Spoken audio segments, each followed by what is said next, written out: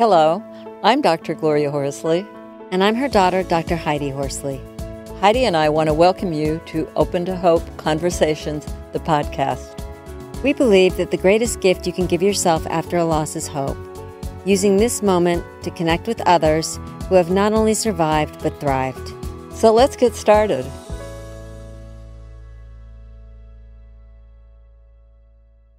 Welcome to the Open to Hope show. I'm your host, Dr. Gloria Horsley, with my daughter and co-host, Dr. Heidi Horsley.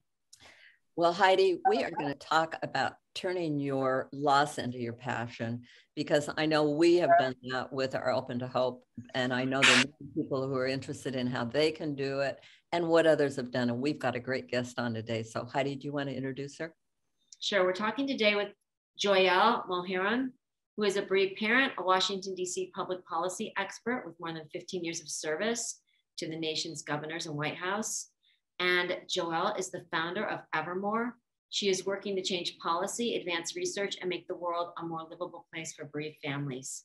Welcome to the show, Joyal. Thank you so much for having me here today. It's so great to see you and have you on. And what you're working on is kind of amazing, and making sure that people don't lose their jobs and have more job security. And we'll talk about it later, that what you're working on. But let's give people a little background on how you got into doing this work. I actually had a very sick infant several years ago, and then just encountered a whole host of breakdowns within my social and employment ecosystem around our family. And after she passed away, I ended up going back to work here in Washington, D.C. and doing some additional policy work, but all the while feeling something needed to exist for bereaved families, and possibly in the public policy context. What was your experience? And actually, while our daughter was dying, our employer asked for my resignation. They needed the time, they needed someone to fill the position. And so, to boot, I had the insurance company often calling me every couple of days asking, would our daughter die in 10 days or less than 10 days, because they had different paperwork to fill out. Had a lot of other social challenges and community challenges around the family.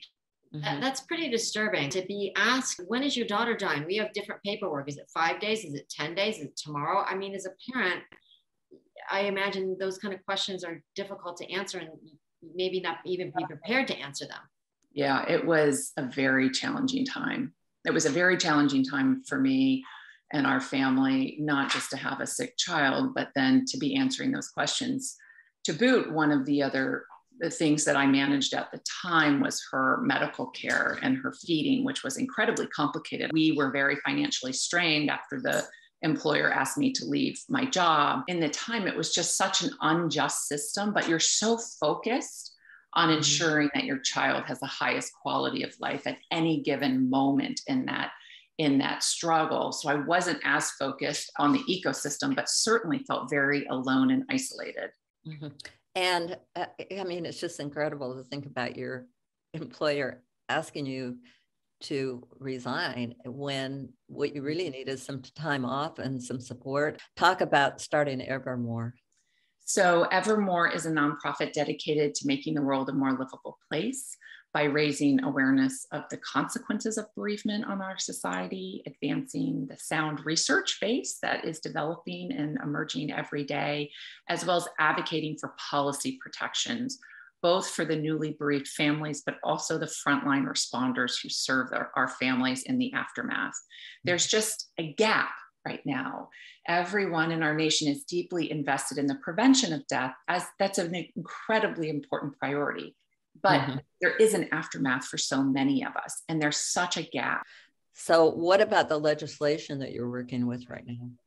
So right now we have legislation that's been supported by President Biden's office, and it's in the House right now, and it's been advancing in the House. And so it's moving along rather well.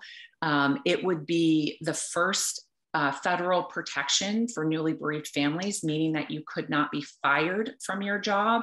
And in fact, you would be given a few days of wage replacement. meaning that you would also receive some compensation. The bill has advanced almost to the point where it will be voted on in the House, probably in the next couple of weeks. And the Senate is actively writing legislation right now to mirror what parts of the House bill they want to adopt on the Senate side. Wow. Well, wonderful that you've taken your loss into this kind of legislation. And I know it'll inspire a lot of people on there. And I know, it's interesting, but what can people who are listening do now to help you out with this? Yes. And I should just say that, I have not done this alone. There have been so many people who've helped get us to this point. Barry Kluger and Kelly Farley have been working for over a decade and trying to get movement and awareness on this issue. We're just close to that precipice. People should call their legislative representatives, and they can do that by calling the Congressional Switchboard, which is 202-224-3121, and just ask for your representative. You can call the switchboard and they'll patch you into any office. And it's just really important for callers to convey that bereavement protection for employees, for newly bereaved families, is a priority for them as a voter and should be a priority for the representative themselves. One factoid that's often used on Capitol Hill is that for every one call, it equals 100 voters. The phone call is really one of the most powerful ways. Then I would strongly encourage going to your representative's website and submitting a comment via their comment collection forms. And you can usually find that by just going to the contact part on the navigation bar, and you can submit a comment that way as well. And now, isn't there a piece in there for the Center for Disease Control to do some research? So that's in a different package, but you're absolutely right. So we've been working really hard this year to try to get the CDC several $1 million in their budget so that they can begin measuring bereavement experience among working age adults for the first time.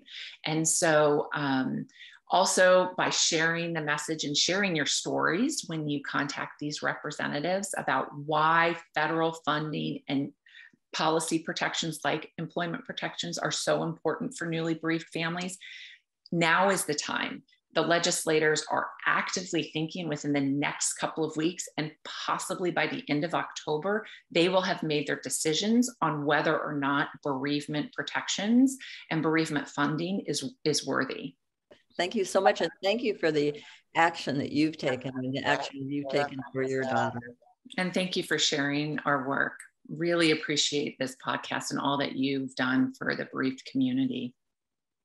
Joyal, thank you so much. This is making such a difference in so many lives, and it is long overdue. Thank you. Thanks, everybody. I'm Dr. Heidi Horsley. You have been listening to Open to Hope, the podcast. You can follow Open to Hope on Facebook, Instagram, and Twitter. To learn more, visit us at opentohope.com and go to Apple Podcasts to subscribe. I'm Dr. Gloria Horsley. Join us again next week for another Open to Hope conversation, where we invite you to lean on our hope until you find your own.